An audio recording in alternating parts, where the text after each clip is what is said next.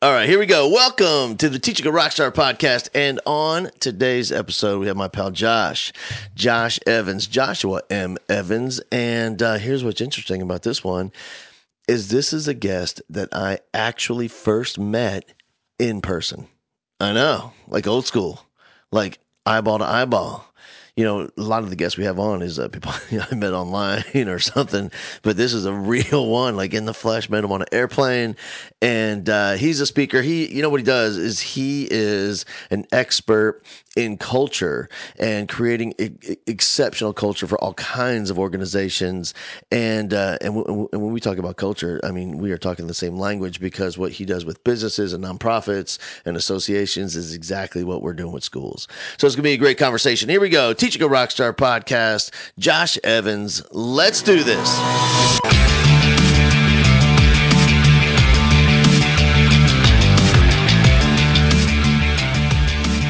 All right, man. So, let me hear your version of how we met, because I have my version. And the thing about my version is I often exaggerate things.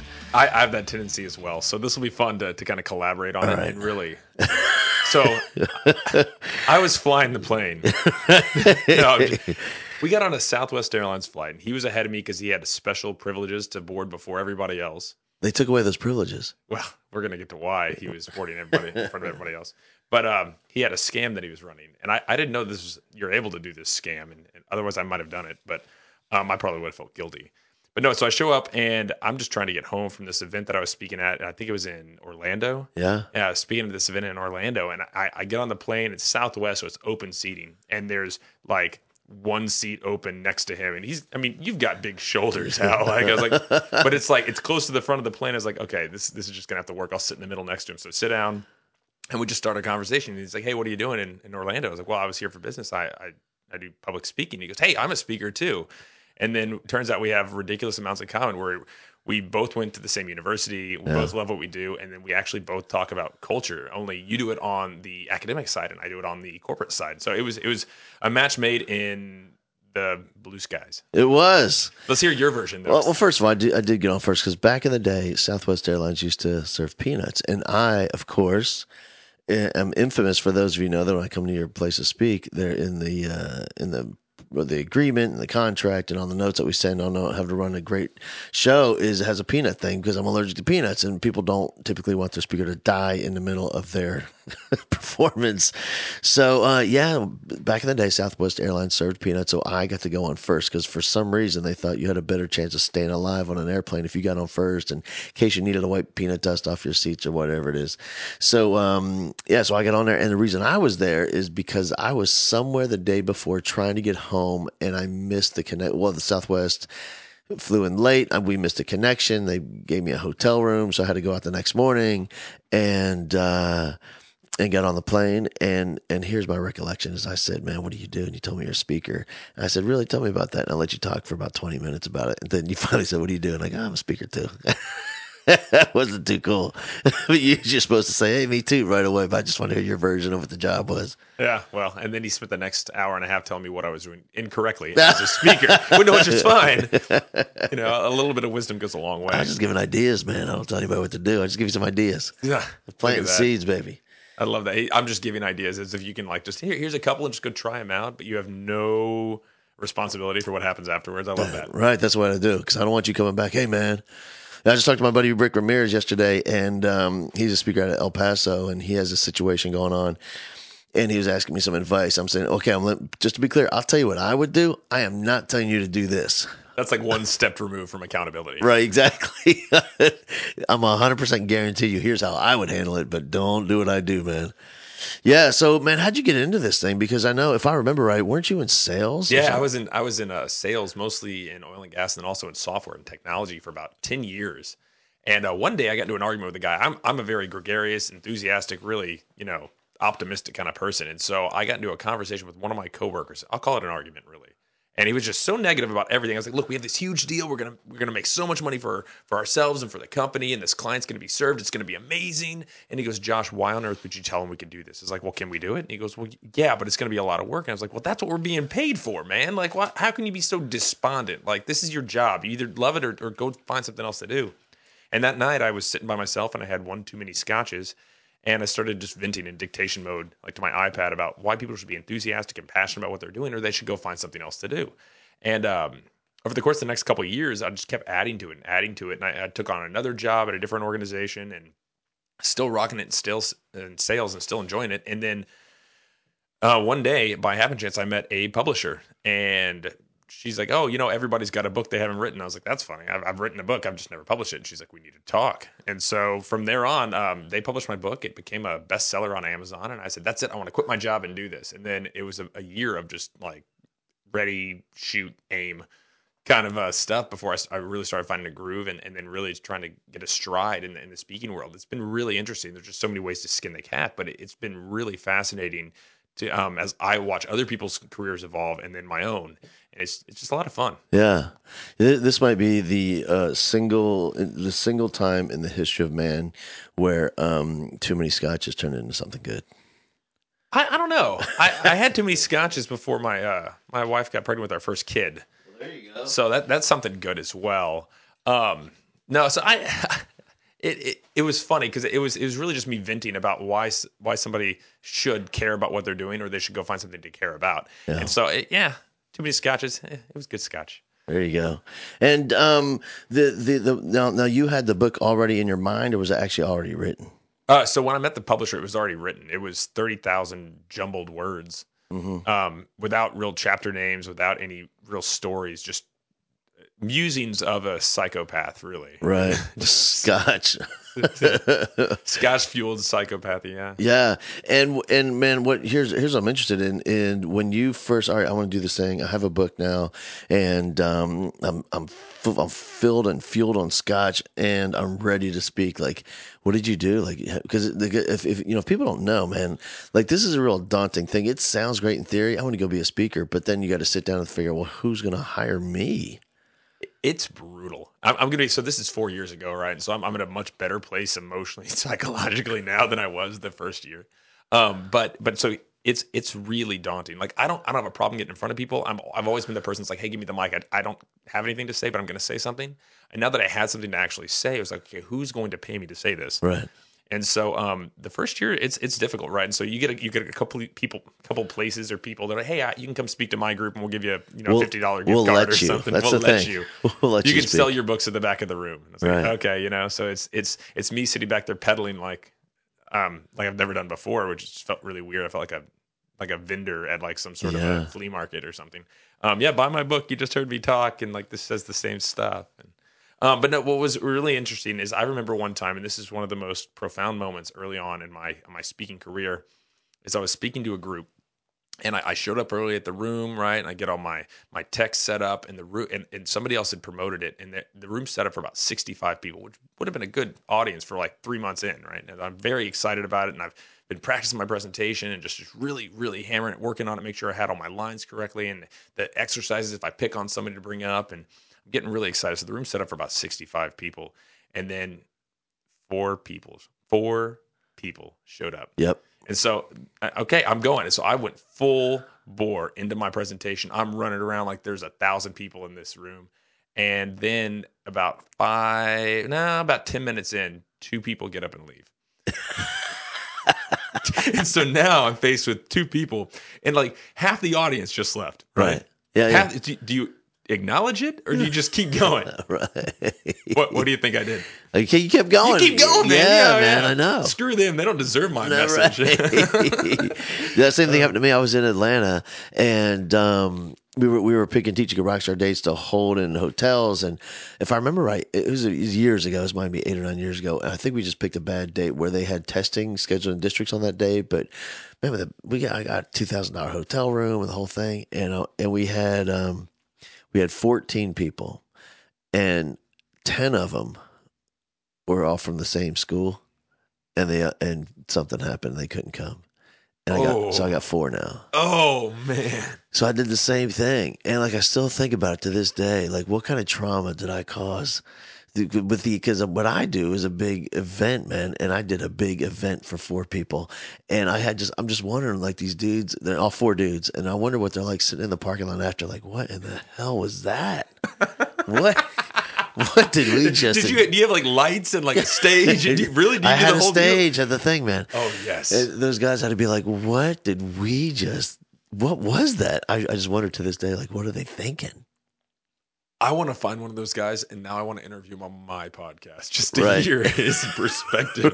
Right? Did you go? You full throttle? Yeah, yeah. You can't have throttle it. No. We're here. We're going. Yeah. Hang Hold on. on. Yeah. Me and you. Yeah. Since then, because that's what the show was. And since then, I've been able to customize in such a way where I can make it more appropriate, it seems like, and interactive for just a small group of people rather than, whatever, it's hundreds or thousands. And, I remember I had a small one, but it was completely different where we were snowed in at a hotel in Colorado and it was in Denver. And so no one could get there except for the people that were already there because they came the day before. So because they're driving in from far away. So I think we had maybe 12. And, so we formed a circle. It was good, man. Held hands. Yeah, it was really Kumbaya. good. I bought everybody lunch. We had lunch together. It was just a whole different thing. Well, and it's just like any other business in the fact that you have to be adaptive, right? If you're not willing to evolve to the situation, then you're going to be doomed to be outside of the realm of what's acceptable. Like Like me, yeah. yeah. Like Yeah, it's the thing. Metallica playing to two people, Right. That's what it was, man. Like, I don't think I was even able to evolve or I didn't have enough experience or, the truth is I was probably able. I just was scared to try something new or something. And so I just let him have it. I love it. I love it. It reminds me. I saw this video recently, and the Foo Fighters. Yeah. They found out like one of their like biggest fans or something. The Kiss guy. What? Kiss guy? I don't know. Oh, okay. All I know is they showed up in like his garage. Oh, they go that. invite a few of your friends. And they Yeah, go, yeah. What? And like it's David Grohl like in this guy's like 2-car garage. Like they're playing like it's a 30,000 person show. Right. Yeah.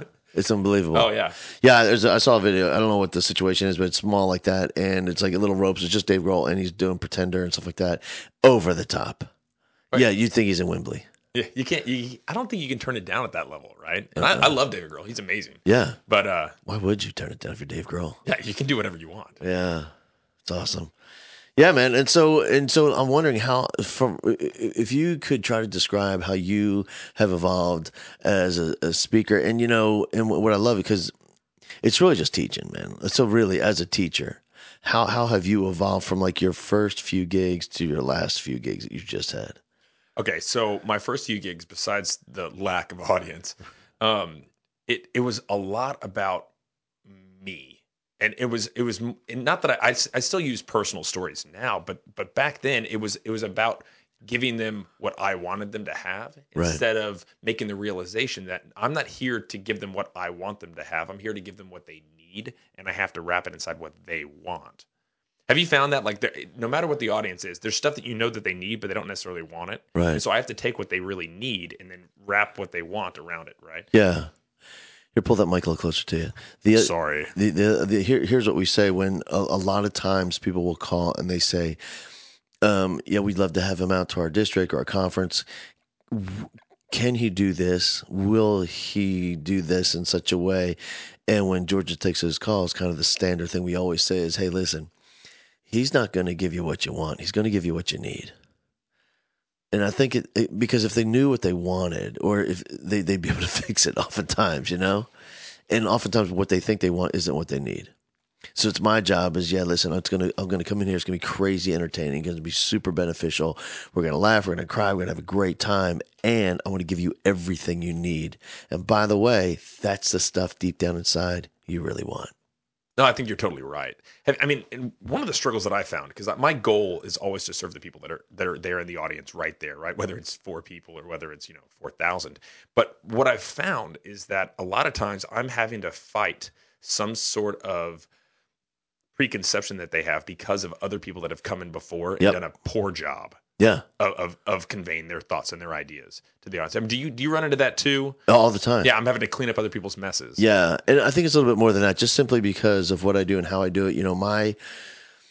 My thing is very different in such a way where I would say, rather than a traditional speaker or trainer or a breakout or keynote, it's closer to like a one-man Broadway theatrical play where it's a long 6-hour, 8-hour story where there's I mean, there's layers of stories and they call back to each other. And so oftentimes they come in and they think it's just going to be the same thing in style and we're going to take a bunch of notes. And what's weird about mine is like, man, I never really tell anybody what to do. Like, here's how you do this. Here's step one. Here's step two. Here's step three.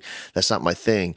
I'm telling a story. It has the steps in it, but I'm not saying here's how you do it and why, because just like in business, I'm sure in education, like if I tell some teacher like what to do and how to do it, the immediate thing they're going to think is, I wouldn't work in my classroom. He doesn't have Sheila sitting in his front row. She's crazy. She would shank him, like, and if I did tell him what to do and it didn't work, that discounts everything else I said the whole day. If I did tell him what to do and it did work, it ain't going to work the second time. And now it discounts everything I'm going to say.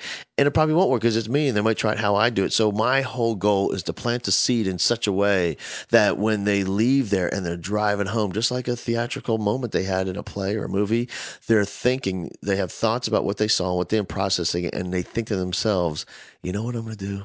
That one kid, here's what I'm going to do. Now it's everything I just outlined in my show, but now it's their idea and they own it. That's no, and I love that. That I think the best ideas are the ones that you plant into somebody else's head, and they think that they came up with it, Yeah. and they derived it, and that's why stories are one of the best ways to teach. Sure. And you know this because I mean you're a former teacher, and I mean I teach. I'll say in a way, right? But it's to corporate people.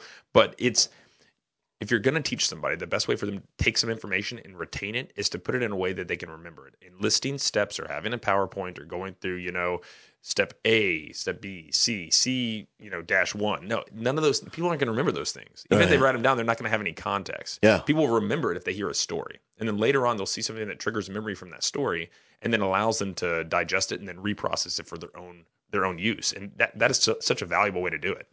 Yeah, it works for me. Like, and that's the only way I'm interested in doing it.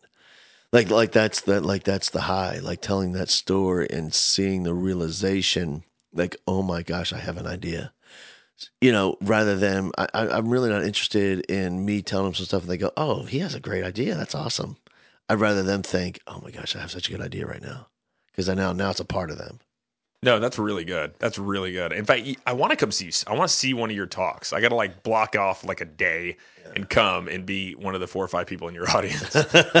I'm just joking. Yeah, no, Mark. I'll sit in the back. I'll tell you what was funny, man. Mark Leary came, and Mark he's a friend of ours. He does some speaking, and he goes tell me about your intro. Like, how do you get it open? I said, well, it's a pretty big deal. And he goes, well, how long is it? I go, my intro for my show. I go, about 45 minutes. And he goes, what? I go, yeah, it's about 45 minutes. And so he came and saw me do a half day. And so I do my thing. And at 45 minutes, that's where the first kind of moment happens. And they have a moment where the audience has a chance to process information and share an idea back and forth. And I look down and he looks at his watch. He goes, that was 45 minutes. That's great. That's awesome. Yeah, man. Well, we're going to spend a day together, man. You know what I mean? You got to get them ready. Yeah, and plus they got to get to know who this dude is. It's going to be, they're going to be looking at for 3 or 4 hours and 6 hours or 8 hours, whatever it is, and kind of get to know that person on a deep emotional level, so that way we can connect together in this giant room of people. How deep do you go emotionally? Real. I try to get really emotional, but it's harder with a corporate group. It just is. Yeah, right? I don't know. I gave a talk to a large high school recently. And their moms, right? So it was I don't know, 2,000 people, and The private school or public school? private. Yeah. Anyway, so it was a really nice event, right? It was beautiful. Everybody's dressed in ties, and the moms look great. And I got ridiculously emotional because I never get to talk about my mother and the relationship that we had, and it's a beautiful, beautiful relationship that I have, but it's rare that I get to get that deep on stage because a bunch of corporate people don't want to see their speaker cry. Right. And so maybe it was kind of a release for me, but it was so cathartic. And to be able to do that, that's awesome. Yeah, it is, man. So tears are welcomed and part of the, that we have a little saying, if you're not crying, you ain't trying. And I would think even on the corporate level, I have a feeling, man, you might be surprised what's really going on behind the scenes. Because, my limited experience at working with corporations, they have their own little costumes on. And because they have their costumes on, which happens to be their, white or blue shirt, their tie, slacks, jack, whatever. They're in costume and they're in a role, and that's how that people don't normally they don't act that way in real life. That's their corporate role they're playing, and they're acting. They're just playing. It's like it's playing dress up and playing make believe. Because when you hang out with these people, because when I hang out with my Shell and Exxon friends, they don't act that way. You know, I remember our friend down the street here, Shelly, and she was like, I mean, just crazy high level powered business lady. And now she runs Memorial Park Conservancy. So she's wearing, jeans and she's muddy every day. But she used to and to see her, I would go over there and she'd be on a phone call, like on computer, on like a Skype call. And of course she has shorts on, but she has like the business top up, and her hair done or whatever. But to hear her in that, it was a completely different person. Oh wow! I mean, does that mean does that become like a question of integrity? Because your integrity is about being consistent, Yeah. or inconsistency. I think that there's a lack of authenticity in the workplace today, For and I think that a sure. lot of people really need to kind of revisit. That's what I talk about. It's like, look, you remember day one, you were excited to be here, and now you're stoic. Yeah. Right? You don't care. And I love that if you're not crying, you're not trying. And now I feel like I have to rewrite my entire friggin' keynote because you know what? Yeah. I could easily go like the thing that really set me on my trajectory to care about working. Right. It really was a very emotional time in my life, right? It was one of those really stuck, really heavy moments, and I don't know if I hold on to that long enough during my presentations. Maybe I should hold on to that longer. Yeah, man. For me, it is, and I just did a gig where a young speaker was there and wanted to see what I was doing, and because he was there, I wanted him to see what that looked like. So I took it even deeper, and then I held the silences longer to let people just to let the people bathe in the emotion that we created in the room together, because I wanted him to see where he could go, what's possible. It's not needed every time, and I just wanted to show off a little bit too. But at the same time, I mean that's really what this, because it's through emotion that we can create new habits, new actions, new behaviors, new performances in our lives. Well, emotions, it's the thing, right? That's how Yeah. you connect with other human beings. Right. It's through emotion. And then, like in the corporate world, when you remove that, it changes everything, man. In fact, I had coffee with this dude, and I'm not going to mention his name, but it's a giant corporation, and he's in sales management there. And as a sales leader, he was talking about how some cultures, things have shifted with for different reasons, and they really kind of pride themselves on not him, but this organization does, on their micromanagement of salespeople and looking at numbers, like daily numbers every day, and needing to be held accountable for what's going on with your clients and with your prospects, and he was talking about the trouble he has managing in that style, because that's not who he is. He's been there and he knows they're working hard. He knows they can't work harder. They're already committed. They already feel bad. They it's their money. They're watching things wash away, but he's like forced to have these meetings, and he's describing to me how much he, like, emotionally, he just hates it.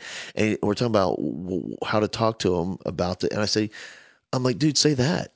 Like that, like say that to them. Like that's what they want to hear. Like when you call them in, tell them, hey, listen, I really don't like these conversations. And I'm like conflict adverse, first of all. Second of all, I know you're working hard, and to go through the whole thing, how it makes you feel, and then say, but we have to do it like that. Because I think that's real, true authenticity. Well, admitting it, right? Like just putting it on the table and be like, look, this is what's going on. Yeah. And I think that's it. Once again, I think in this situation, it sounds like the tail wagging the dog, right? It's the whatever the corporate or the management style is said, like, this is how you need to manage your team, but he knows it's not the right way to manage them, but he's still kind of held accountable Right. for their style. And if he doesn't do it, once again, he's Done. Yeah, exactly. He's on the chopping block. I've quit jobs because of the micromanagement. I just don't work well under micromanagement. Yeah, I can't do it either. Yeah. I think I think most, not most, but lots of, man. Now I'm thinking about it, it's like 50-50 for teachers.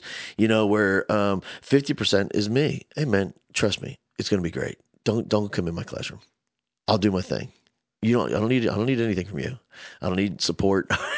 I need you to stay away and just let me do my thing, because I had more of an entrepreneurial type spirit about how I ran my classroom. But then there are other teachers, they're equally amazing in terms of effectiveness and communicating content, but they really like being told what to do specifically. Do this today. Okay, got it. Because that's like a traditional student. Like they were a traditional student. They're really good at doing what they're told. And now they became a teacher, and they're still really good at doing what they're told. But for me, I'm really good at just give me the canvas, man. I'll find the paints. I'll let you know what we're doing later. But it's always going to be great at the end. I think the world would benefit from more teachers like that, right? Less agenda driven. Yeah. And if only because then you're really taking an interest in the actual student, right? And so I'm only now revisiting it because I have young children that are just becoming school age, but I have half my family are teachers. So my mother has her teaching degree, though she never used it. My younger brother's a teacher. My younger sister's a teacher. My brother-in-law is a principal now. He was a teacher. And the way that they care about their students is amazing. And I don't know if they're able to utilize that because of the administrative pieces. Yeah. It's really challenging. Because here's what I say, man. Like for educators, like I think it's true for all educators that are still in the job. If they're still in there, it's because they signed up for one reason, and that was to make a deep, profound, lifelong difference in the lives of kids. That's it. The problem lies in with all the other stuff. The problem lies in the teaching part, like because they're given so much content we have to deliver, and so little resources, and so little time now, and with testing and assessment and data collecting and all that stuff, it's like that one component to make a difference in the lives of kids. Man, that's like it's not even on the list anymore. Looking at it from an administrative side, where on the teacher side, that's the only thing on their list. No, that's very fascinating to put it that way. And I think that if you were to ask a parent real honestly, what would you rather have, them pass a test or them actually have a better understanding, right? To have a teacher that cared, I think they would all choose the latter. I mean, that's Yeah. it's a no-brainer for me at least. Yeah, because subconsciously, all parents know they forgot the content. They don't. Right now, brother. I don't care how bright you are. There's no way you're passing an 8th grade STAR test. You couldn't do it. There's no way. You don't have access to the content in your mind right now. No, the one thing I have is Pythagorean's theorem, and that's it. Right. That's it. Yeah. A squared plus b squared equals c squared. That's it. I don't even Thank know. you, that's true. It's Miss Kiernan. Thank you. Algebra. I was in the algebra class last Thursday. I'm looking on the screen. I am telling you. I know, like when we were growing up, our parents said, "Want this new math?" Let me tell you something, man. There's new math, and you don't know how to do it, and it is way beyond any. And I'm looking at that stuff, and in this town, I mean, this teacher's killing it. I'm looking at these kids, asking them, "Do you know what that even means up there?" And they're like, "Yeah." And I said, "I have no idea what that even means." And at the same time, I'm thinking, like, is any of this going to matter? Well, I remember sitting in my math class, and my teacher goes, "You need to learn how to do long division. You're not going to carry a calculator with you everywhere you go." All right. Guess what I carry in my pocket at all times? Right. Yeah, a supercomputer. Yeah, unbelievable. I can find any answer to anything. Yeah. At a moment. I mean, I used to have to go to like Encyclopedia Britannica, right? Hopefully, and we were it's in missing there. V. We Right. were missing V at my home, and so like, Right.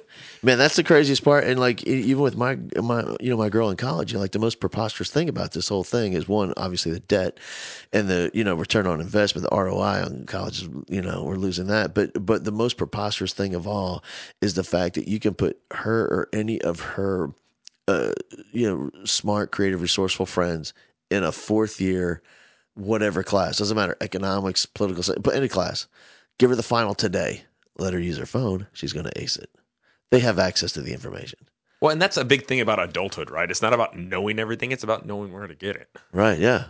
And who to get it from and who to know, who to be friends with, and being self-aware. And, well, that's not my strength, but let me call this one dude because I know he'll know. Like that is, but, the traditional education is not about that. It's about you doing what you're told, not making mistakes, being good at everything. And some kids just aren't, they have one thing they're exceptional at, and the rest of them doesn't even make sense. And here's the challenge, man. Like, we're trying to stuff knowledge into a noggin of our kids so that they'll work incredibly hard so they can barely pass this end of course exam and the assessment, the state assessment. And so now these kids are learning that's what you do in life. You work really hard at something you don't like and you're not passionate about, so you can be barely good enough. Well, and I mean that's the way it's always been, right? That's a typical employee. Yeah. That's what you want. We've gone ahead and taken out all the rough edges. We smoothed them down. We've polished them, and now they're going to sit in their cubicle and do what we want them to do. And we're going to analyze this in such a way we're going to pay you just enough so you don't quit. Yeah. And they're going to work hard enough to where they don't get fired. Right? Yeah. It's crazy. It's terrible. Yeah, I know. But that's the thing, man. Like what I'm interested in is, how is it that those handful of companies are out there that can do something different, where they can find those people that are truly passionate? Like, what is it about them that is different in such a way that people are lining up and trying to figure out how to get in there. Well, and so that I think what we need to realize is that everybody on day one of any job, everyone's excited. Nobody shows up on day one and goes, "I can't wait to be mediocre." No, they go up there. I'm going to change the world. I'm going to make this role my own. I'm going to kick some rear end and take some names. I'm going to make this happen. Everybody shows up on day one like that. They get there early with their coffee. They cannot wait to start. But it's once they start seeing, I guess, the kimono revealed, right? And like, oh my goodness, look at all these rules and these regulations and all these protocols that I have to follow and this, oh my goodness, the org charts and the having to, have these meetings with my boss and getting, reamed out because I didn't make this quarter's numbers. Like all those little things start to wear you down. And all of a sudden you've taken a very excitable, passionate employee and you've sanded them down to fit into the corporate peg that you need them to be, which is terrible because you're losing out on something that could have been really valuable to your organization if you know how to tap into it. I think the best organizations are the ones that see people's talent in whatever area they're in, and then they form the role around them instead of forming the person to the role. Yeah. There was, I can't remember what, the guy from the Gallup organization, Marcus something. He, is it not Marcus Buckingham, maybe? No idea. I don't know, but he had a great little video thing. I think it was called "Trombone Player Wanted" or something like that. It was a story about a kid in a band and being forced to play something interesting. He was just fascinated with a trombone, and it was just a great metaphor for oftentimes like I can't tell you how many jobs people are in, and people where they're looking like, man, I would love to do what they're doing over there, and half of that group doesn't even want to be there. No, absolutely. Whatever job you just desire, right? Like you just passionately want for yourself. There's somebody that has that job that doesn't want to be there. Right. But it's everywhere. I think that we've accepted such a low level of engagement from employees and even from students, such a low level of actually caring. Yeah. The bar sits so low that I don't know how we come back from it. I really don't. Yeah. And, here's the thing, man, is like just what's crazy about the professional lives of human beings is fortunately for teachers there, I think it's a little bit different, but what's crazy to me is in the corporate world, how some kid is going to graduate from college. Like I just dropped off a rental car for my last trip at Enterprise. I read that Enterprise is the number one hiring corporation of college graduates in the world. They hire more college graduates than anybody. You have to have a college degree to work there at the counter, and which is why they're exceptional. And I mean, compared to dollar, and but also I'm sure there's crazy turnover because they hire more than anybody every year. So, but the crazy thing is, people going and they're racking up $100,000 in debt at a minimum, and they're going to show them just a job. This is their job. I have to do this.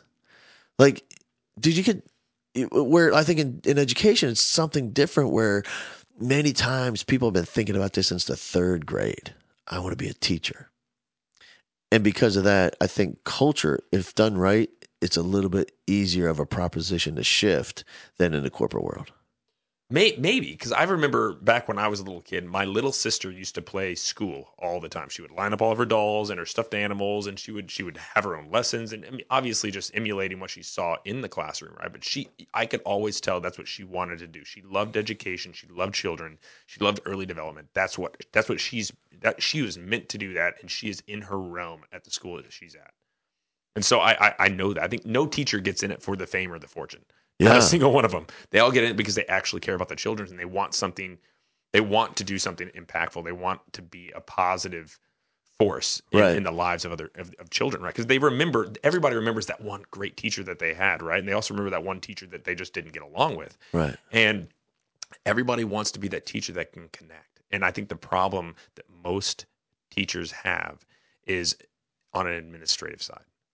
I think you're right, man. And and here's the challenge is, I think we lose sight, and I would love to hear what is it like your version on the corporate side of what's most important, like in terms of recognizing people and their profession and what they do. I read in a closed Facebook group was the principal talking about what can I do to keep my teachers happy and inspired or whatever. And to see the list, and there's great ideas, and let them wear jeans day and have a theme week, and all this stuff, and all the fun and game stuff, which is all cool. But man, it's all superficial. It's not really digging down. Here's what I mean. Look, we want more pay for teachers. Yeah, we want all that. We want all that stuff for sure. But really, what I tell people, man, what teachers really need is evidence that it's working.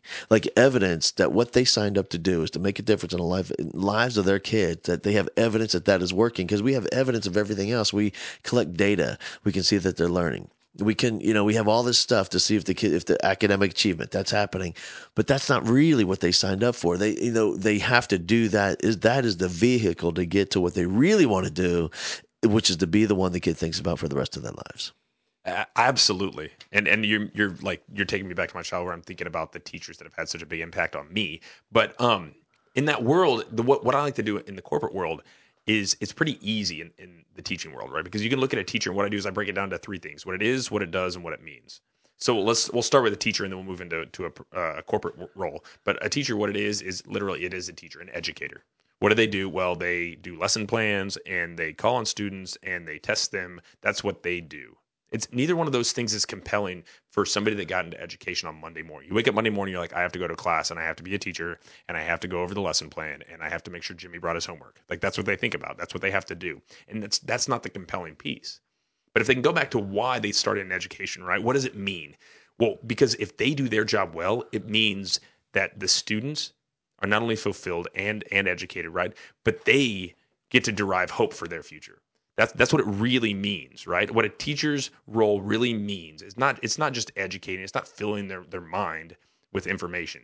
What it really means is providing hope and aspirations and all kinds of goals to these individuals. Like you are serving these children, and you have such a small amount of time to really help them be their best. And that's what a teacher means, right? Looking back on the ones that had the most influence on me, they meant so much to me because they showed me that I can accomplish things, that I can achieve things. They were the one that saw my potential and helped me realize it. Those are the best teachers.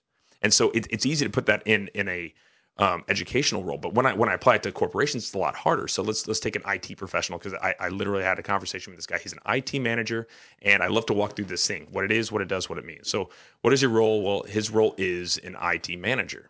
It's not compelling, it's not exciting. That's just what it is. So what does somebody in that role do? Right? Well, somebody in that role, they manage email, they manage their network servers, they make sure nobody's going on the wrong sites in their company computers. They're making sure that the internet's working. They're making sure that everybody's mice work for their computers. That's what they do. That's their day in, day out role. It's still not compelling. On Monday morning, he's like, oh, I know I'm going to have to go because somebody's messed up the whatever system, and I'm going to have to go fix it. That's what they know, and they're going to have to update McAfee or whatever. That's what their role does. Right. It's not exciting. It's not compelling. So let's talk about what the role means. And we had this conversation at a roundtable of this leadership team at this law firm I was working with, and they had me out for this retreat, and we're talking. And I asked the IT person, okay, what does role mean? And he goes, well, it means that I keep some stuff working. And everybody else at the table gasped. And I'm talking like they have administrative managers, they had partners of the firm, and they go, that's not what your role means. And I get to hear them tell him what his role means to them. He's like, no, it means that at a moment's notice, something goes wrong, you are the savior of our business. Like you save us not only time, right, but you are a peace of mind to the rest of the organization because you are the only one that we can count on to be able to fix this stuff. And all of a sudden, you see this person who just saw his role as an IT manager, as managing email and making sure people aren't on the bad sites. And he suddenly realized that his role within this organization has so much more meaning. Yeah. It means something to everybody else there. But in the professional setting, right, in a corporate setting, it's so hard to take that emotional ride and be like, look, you mean something to me.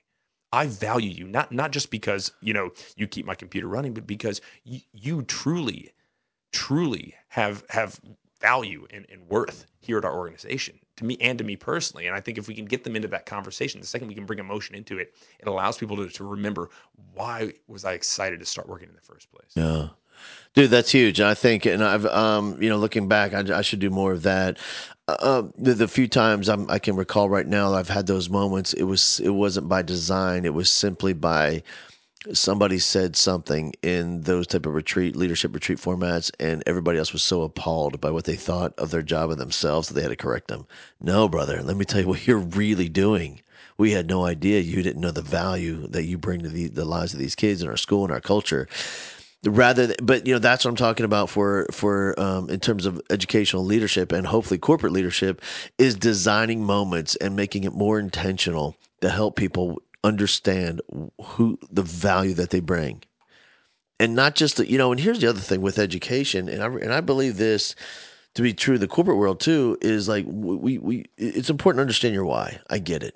And ever since Simon made that famous on his TED Talk, like everybody gets it.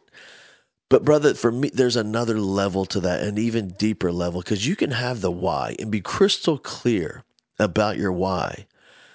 But the next level to that is that if that's not who you are, it's never going to happen. So what I always say in terms of like teachers in the classrooms, like you are the limiting factor. You're the ceiling. Like you're the number one limiting factor in the achievement of your family of kids that you create in your classroom.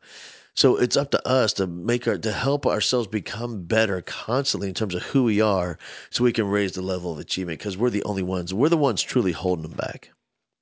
No, I think that's very true. I mean, and once you get into a corporate setting, a manager is the hard stop for an employee, right? Right. They're the person that is throttling you back. And so if we can make that realization, maybe people that are in any sort of a leadership role, whether it's a teacher in a classroom or a manager of a sales team or whatever it might be, if they can remember you're just the conduit for their potential, Yeah. right? Your goal is to help them, right? To kind of to prod them along, not to stifle them. Yeah. Well, and I've read something down. I think a big thing, and especially I think it's for teachers as well, is when they come to these big aha moments, if you want to call them that. It's not a revelation, right? It's not an epiphany. It's not a revelation. It's a reclamation. They're reclaiming why they got into teaching in the first place. They're Yep. remembering, Yeah. and I think that's a key distinction to make. Is because, as you said before, they don't accidentally become a teacher, Right. right? You go out and you become a teacher, right? There's a lot of education that goes into that, and you have to be accredited by the state. I think. I don't know. I'm not a teacher. I know my siblings have told me about what it took, and I just don't remember. Yeah. I don't listen very well. But that's the whole thing. And at the beginning of the year, I just got off the road, and I do know that at the beginning of the year, a lot of schools and teachers, they want the big rah rah session, and we're going to be excited about this school year, and we want pom poms and cheerleaders and marching band play the fight song, that whole thing. But I also realize that if that's the only thing we do, it's really, really superficial, and that is going to wear off. By the first week of school, some kid gives you the finger, all that goes away. Because now we're deep in the weeds and we're in the reality of teaching, and this is really, really hard. And for me, the only fuel that is possible that we could garner is to fill ourselves full and remind ourselves often and consistently, and help each other remember why we're doing this and who we need to be for our kids, because that is the fuel that's going to last the school year. Like what we really want for our students as a result of those students being in our classrooms. And I'm telling you, man, if it's to pass the test at the end of the year, you're not going to make it through the year. It really has to be like a deep, what do you want? If you could have anything for your kids as a result of those kids spending their lives with you 30 years from now at the school reunion, what do you want those kids talking about? I don't go to my school reunion. But that's the fuel that lasts the school year right there. Well, no, I think you're right. And I mean, Simon Sinek said, start with why, but I think you have to end with meaning, right? What does it truly mean to the people that you're influencing, you're impacting on a day-to-day basis? I think that's one of the bigger things. Yeah, start with why, but end with meaning. You want them walking away and not be like, oh, they were good at teaching us, whatever algorithm or whatever, grammar corrections. No, you want them walking away feeling like you put all of yourself. Don't leave anything in that tank, right? I'm Right. sure teachers try to put everything out there. The last thing you want to do is run out of gas and October. Right, yeah. That's when it happened mid October. That's when reality sets in, like, oh my gosh, I'm so exhausted. This is so incredibly hard. I'm not seeing any results, and we're not even close to Christmas. I'm not even halfway. That's when reality hits. And you're right, man, mid October, that's when that's when it sets in for I was going to say low performing campuses, but it's just kind of average campuses. Well, and it's funny. I gave a speech to a bunch of teachers recently, and it was um, mid-August, right? And they were just about to start school that following Monday, and so we did this in service, and it was a morning thing, and we go through it, and I was like, look, I'm sure you're all thinking, okay, look, it's great and exciting. You can be totally engaged on day one, right? But come Thanksgiving, like you're ready for that break. And then Right. one of the teachers, I'm sure she did it jokingly, goes, I just can't wait for Labor Day. And I was like, that's like 2 weeks away. Okay. You need to pump your brakes. And if it's all gone by then, like you're obviously approaching it wrong. And so I think you're right. It's the rah-rah sessions don't help. You actually have to go, you have to add some depth to it. Otherwise you're not going to make it. Yeah. And also being self-aware in terms that, listen, even with the what, having a crystal clear what I want for my kids as a result of them spending lives with me, and a crystal clear why, and like a well thought out and written down who I need to be and who and where I need to improve and how I can improve for my kids. Even if I have all that spelled out, written down and crystal clear, even then I'm going to melt down. And that's okay. Like being self-aware and just like this is part of teaching, man. This is really, really hard, and this is part of it. And this weekend, I was with some teachers and helping them remember that, like it's not. I shouldn't say a good problem, but the good news is this: the reason it's so exhausting and the reason you're so tired is because it means so much to you. If you didn't care, you wouldn't be tired.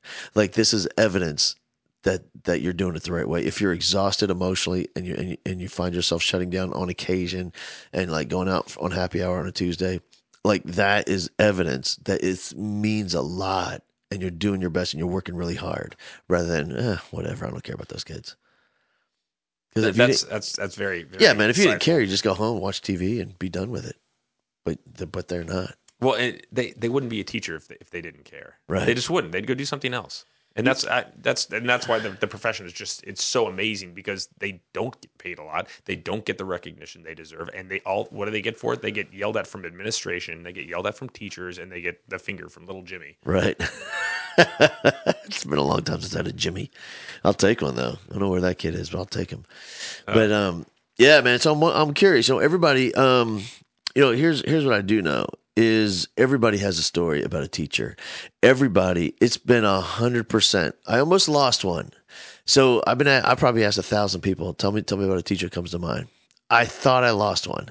Because I love saying it's 100%. And I was in Starbucks. I'm in the drive-thru, and I'm filming it. And I'm talking to the drive-thru. I order my coffee, and she goes, "Is there anything else I can help you with?" I say, "Yeah, actually, there is. I'm wondering if you were to think back in school, elementary school, middle school, high school, whatever. Think about a teacher that comes to mind first. A teacher that was really meaningful for you, meant a lot. Who comes to mind?" And she goes, "I can't think of anybody." I said, "Sure you can. Just think." And there's people behind me. She's serving people up there. I'm so sorry, but I just know I can't come up with a name. I said, "Okay, well, you're the first, just so you know." And she goes, "Well, I'm so sorry." By the time I got to the window, she had like 10 names. That's great. Yeah. Well, the second you start thinking about it, right? Recall happens pretty quickly. Right, yeah. And so it's still 100%. I'm wondering for you, man, like if you think about whether it's high school or middle school or, elementary, was it a teacher? You could have been a counselor, it could have been a coach, music teacher, whatever. Is there a teacher that comes to mind that you have a crystal clear a crystal clear memory, the difference that they made in your life? I have a bunch if only because I knew I was coming on this, and I sat and took some time to think about it and like really be thankful for those individuals. But I'm going to start with my earliest one that I really, really, really remember that had a huge impact, and it was first grade, and I remember it crystal clear. So we were studying Mr. Hat, Mr. Fog Hat, or I don't remember what his name was. Yeah, that's a So band. it's not crystal clear anymore. Yeah. Your teacher was high in the 70s and listened to Foghat is what it was. Maybe. Miss Williams. So I remember regular kindergarten, show up, and then first grade, here we go. And so it's now it's a full day because when I was in kindergarten, it was a half day. Now I'm in a full day, and I am not the kind of individual that pays attention during class at all. So I don't pay attention. Right. That you or me. It was mine. I'm sorry, everyone. I don't think I could hear that. Oh, sorry. Well, then nothing happened. So Miss Williams, so I go to this class, right? It's first grade. It's just a regular first grade class, and we're doing whatever the reading lessons. And I'm not paying attention. I remember having the projector because we still had the projectors. Nobody had like the big screen where you take the plastic and you write a pin on it, and then like don't lean on it or sweat on it because right, it would just mess the whole thing up. The overhead. Yeah, don't get too close to the overhead because it'll burn you too. I remember that. But so I would just look at the carpet and I would pick at it, or I'd play with my shoelaces, and I just never paid attention. And apparently my grades were horrible for that first half of the year. And so there was a very dire teacher conference that I remember sitting with her and my parents and me, and I'm the subject. And I remember them having the conversation where she's going, look, Josh is not going to be able to go on to second grade if he continues this way. We're going to have to keep him here in first grade. He's not paying attention. He's not doing the work that he's supposed to. Something needs to change. And my parents, and I don't know if this was the smart thing or a bad thing, they turned to me and was like, Josh, are you paying attention? And I was like, I don't think so. Like, well, let's have you tested for ADD. Let's do all this stuff, which is the normal thing in the early 80s for all the parents to go, run to Ritalin or whatever it was. Right. And they get me tested. I have ADD. And they go, well, Josh, do you need to take this medicine so you pay attention? I was like, I don't want to take medicine. And they go, well, are you going to pay attention? I was like, well, I want to. I was like, well, let's talk to Miss Williams again. And this is the part that sticks out. We sat down with her and she goes, Josh, you can do all of this. You're choosing to not do this. And so if you want to move ahead, if you do this, I know you can do this. All you have to do is actually want to do it. Do you want to do this, or do you want to go the medicine route? I was like, I want to do this. She said, okay, then we're going to do this. And she might have taken a little bit of extra time helping me on a few things because I'm very just, I don't pay attention, right? So being distracted, I think she took a little extra time with that. But what I remember is the second half of that year, I did so well that she enrolled me in GT for the next year. She goes, you need more stimulation. You don't need less work or remedial stuff. We need to get you more involved. And that set me on this trajectory where I realized, like, okay, look, I learn differently than other people. I need more to stay engaged in something. And it was that she saw my potential. She knew I didn't need to be held back. Right. She knew I needed to be challenged. And her taking that moment to really talk my parents off the ledge of drugs and talk me into committing to working harder set me on the trajectory, right? Where, then I was in GT classes, which led to honors classes in high school, which got me into an OK university that we both attended. And I still see her occasionally because we live in the same neighborhood. And so I'll see her like, hi, Miss Williams. And she's like, Josh, you can call me Debbie. He's like, no, hi, Miss Williams. I'll never call her by her first name. But she's amazing. Yeah. Now, and tell me how old you are. Right now, I'm 36. That's the craziest part. So you're thinking back. We're talking, just 30 years ago. Yeah, right. 3 decades, and you're talking about it like it happened last week. I mean, that's the craziest. I still remember the green carpet. Like, yeah, you were into it, man. You're picking it. Yeah, man, and that's the power of it all. Like, oftentimes we forget as educators that our students spend exponentially more time with us in direct interaction than they do at home. Especially in middle school and then now even more than ever, because even if they want to interact with their parents, which they don't, but even if they did, their mom's on the phone, dad's scrolling, and they're in their room scrolling, and so it's just that is the last place that we all have the kids. Kids aren't. Oftentimes, we're over 50% of divorces, isn't it, Ray? And less people are going to church, and scouting is about to fall apart, and less are involved in athletic events. And it's like it's the last place that we still have all the kids collectively, and that's in the classroom with their teacher. Just a profoundly important, honorable profession. Absolutely. It's up there with nursing or doctors. I mean, it is literally one of the most impactful things that a human being can do because their minds are so malleable, right? Yeah. They're just so impressionable. I mean, now I have a list of other, like the next Miss English, right? She was my second grade teacher. She was amazing too. And then third grade, I don't want to talk about it. Let's talk about third grade for a second. Because man. Here's the thing. I was I do this with teachers, and if there's over 100 people, it takes about 100. We talk about the teacher that was there for us. We talk about these moments and paying it forward. And if I have 100 of them, I will find an educator. Get this. The sole reason they're in the business is so what happened to them doesn't happen to another kid. Oh, wow. It was that bad. It wasn't just one teacher or 1 year. Like the whole thing was miserable. They had a horrible experience beginning to end. And that's why they became a teacher. And typically they're amazing. just because they know what it takes to reach a kid. Well, they care more. Yeah, it's deep. Oh. It's a whole different level. And so, but lot of teachers, and sometimes people don't like when I cover negative things in school, but this is part of the deal, man. It's just like any other profession. Some people are just not effective as an educator, and that's okay. We just have to help them find their place in life, and this school isn't it. Doesn't mean they're a bad person. No, just bad man. for that role. Yeah, man. Go do your real estate job, whatever they're going to do next. That's where they all go. Really? Yeah, and wow. then except I saw one the other day at the Galleria, and she's squirting perfume on people. So whatever, there's your thing. We all have a passion, man. At least she smells good. Yeah, she smelled fantastic, and everybody around her did too. And so for you in third grade, things changed. Well, you had a great first grade, changed your life. Second grade was amazing, and third grade there was a shift. And break it down. Okay, so third grade, and without remembering all the details of being, an 8-year-old or whatever like that, I this particular teacher and me we had very different personalities. She was very stoic. She was very detail oriented, and she did not get my personality. And so I remember early on, I'm going to say her name because I dislike her this much, Miss McCarthy. I'll bleep that out. Oh, really? No, I don't know. Anyway, so I remember her class very distinctly because she assigned seats. So everybody sits down at their desks. I'm sitting there and I'm working on my desk, and I'm just, as I said, I don't pay attention very well unless I'm I'm a tactile kind of person. And so I'm going through stuff, right? And I'll start conversations with anybody. Yeah. She goes, Josh, you're sitting next to a friend. I'm moving you. So she moved me to like another group of desks. And now I'm talking to people there. She's like, Josh, you're talking to them too. They must be your friends too. And she moved me to another place. And now I'm talking to another group. And she's like, what is wrong with you? I was like, well, I like to talk to people. That's just who I am.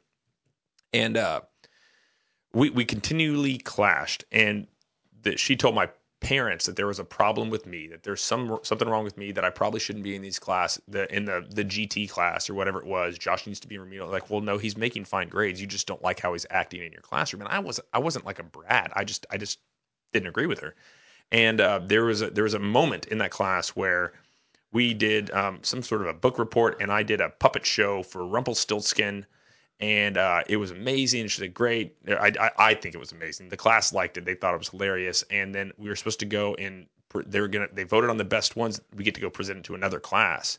And I was one of the top 3. And like, all right, Josh, and whoever else, and John and Jenny, y'all get to go present to the other class. And I did something in that class period. And she goes, you know what, Josh? Because you did something that I didn't want you to do, you don't get to go present to the other class. And I don't know why, but like it broke me. Yeah. And I'm crying like in class, and she's like, nope, it's your own fault. And like, she was probably in the right. I'm sure I was doing something I shouldn't have been doing, but it broke me. And I was just so upset. And I get home and I'm visibly still upset from it. And I'm sure my mom, just really, really sweet woman, just like, oh my goodness, I'm so sorry what happened. And I kind of, as much as I could. And then it disappeared for a little bit.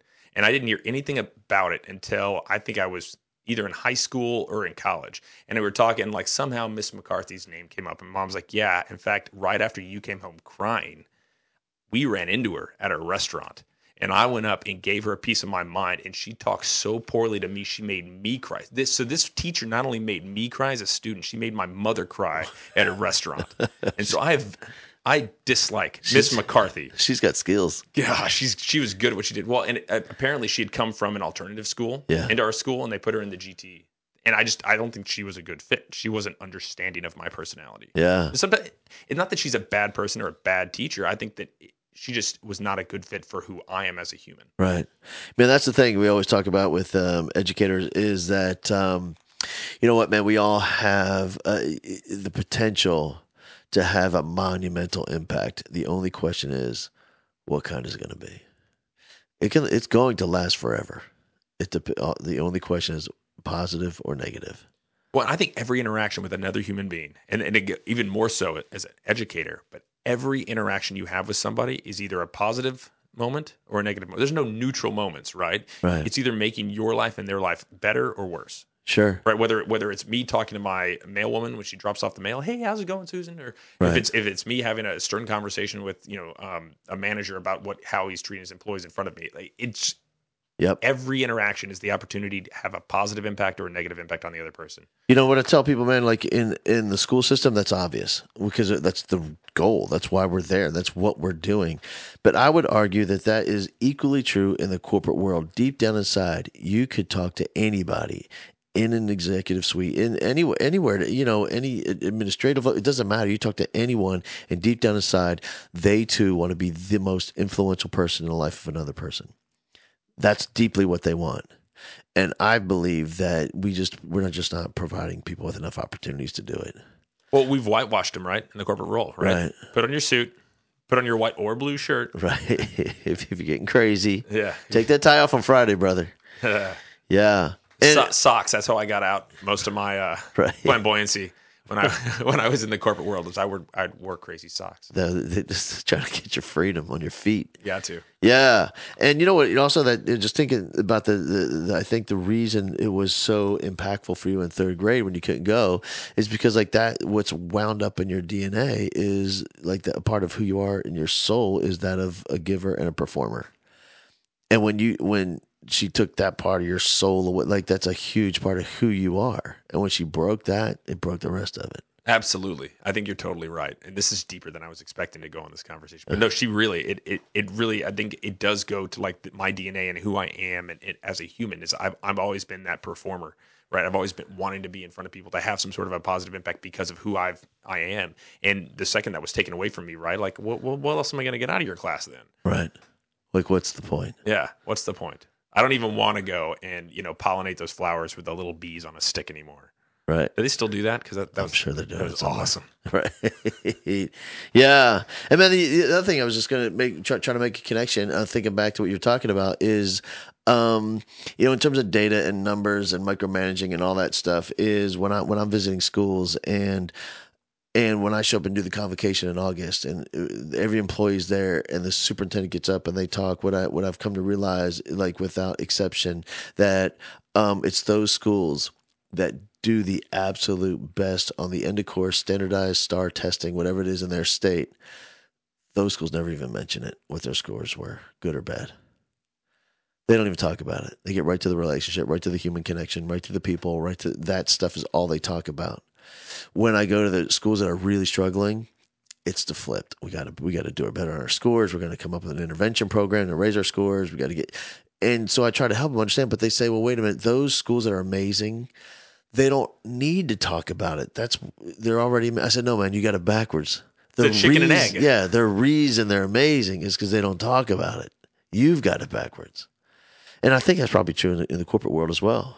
No, you're absolutely right. I think a lot of people think that, okay, well, we can focus on having a good culture once our numbers get to a certain level, or once we hit certain revenue targets, or once we bring on, these all-star staff members. But that's the wrong way to look at it, right? I mean, look at what baseball teams do is they don't get the most expensive or the best players. They get the people that work most cohesively together, and they have their own cultures, right? They create these great teams. I mean, look at the Astros 2 years ago. I mean, it's a straight Moneyball situation where it was a bunch of guys that were very efficient as individuals, but really, really good together. And I think that that's what the best corporations do is they find people that fit the roles and don't necessarily fit the culture, but are complementary to the culture that an organization tries to have. It's so apparent. Yeah. And the ones that have great cultures, great organizational cultures, are the ones that become more profitable, if only because everybody knows what the direction they're going is. Yep. Right, they're not self-serving in their roles. They're actually working as a team. Sure. Which you hear those platitudes all the time, right? But I mean, these giant lumbering organizations, like, oh, we are a team and we're just giant family as a group. I think you have to say that you're not. For sure, it's so not. Yeah, and I think that kind of it's just not authentic. It's not true, and people know the truth. And anytime you're saying stuff, and everybody in the room is all nodding and agreeing and clapping, but deep down inside they're thinking that is a bunch of BS. And they're all dying a little bit inside. Yeah, it's true, man. And you know what that culture piece for schools, it's kind of the Chick-fil-A model where everybody knows what that is now. And they don't they don't hire anybody that comes in asking for an application. It all comes from youth group and people that knows. And I'm in student council at school with that kid, and they just bring him in like that can happen anywhere. That happens in schools. When I have a friend of mine who's a principal and they show up and they're a turnaround expert, I know exactly what's going to happen. People are leaving, and that's okay. There's going to be a few that stay, because this is what they've always wanted, and this is who they want. This is who they want to be as a school, and finally somebody showed up. But the rest of them, and that's fine too. Well, they self-eliminate, right? Like, I can't be Yeah. around this. He's too stifling. They have too crazy thing. They're not letting me teach the way I want to teach. Right. Or it's complete off. They're asking too much. Like it takes a lot of work to be amazing. And if you're not down for the work, that's okay. There are schools everywhere that don't require what I'm going to require. And that's fine. They can go with there. And I think once we get culture in such a place where it's so obvious and you can just feel it's palpable when you walk in there, that's who typically shows up. Those kind of employees are the ones that keep coming through. Well, and I think expecting greatness breeds more greatness, right? And people will come in and they'll be like a sore thumb. If they're not going to fit into that sort of an organization, right? If they're not going to bring their own flavor, if they're okay with mediocrity, then they're not going to be okay there. Right. They can easily go work somewhere else. I've seen that with organizations too. I think I've seen really cool managers, really excited, really innovative thinkers, right? Come into an organization and like, look, there are going to be changes. And if I do it correctly, they know. And they say, if I do it correctly, some of y'all aren't going to want to be here. But that's because we're transitioning. So it's not against you, right? You fit somewhere, but it might not be here. And I had a great manager come in one time, and his style was a lot different than mine. And so I told him, I was like, look, I don't fit the culture anymore. I see what you're doing. It's going to be great, but I can't be part of it. Yeah. I need to find that. And I had another really big job offer on the table at the time. So it was easy for me to say that without too much remorse. But if people come in to make some sort of big sweeping change, there's going to be people left in the wake. It has to happen, right? You can't change with the same team. Yeah. Hey, one last question. Okay. We're checking out is how did you end up on Family Feud? How did I end up on Family Feud? This is a great story. So my father contacted me one Saturday morning. He goes, "Hey, Josh." I was like, "What?" He goes, "I signed us up for Family Feud tryouts here in Houston, Texas." I was like, "Okay, when?" He's like, "This morning." I was like, "What?" He's like, "I'm going to pick you up in about 30 minutes. Be dressed." And so, he came and picked me up, and he picked up my siblings, and we drove. Where were the tryouts? We drove downtown. I forgot the hotel. It was one of the hotels downtown. But we get there, and sure enough, there's thousands and thousands of people there. Is it a mock set? No. Here's what it is, right? Steve's not even there, but there's cutouts of Steve all over the place that people are taking pictures with.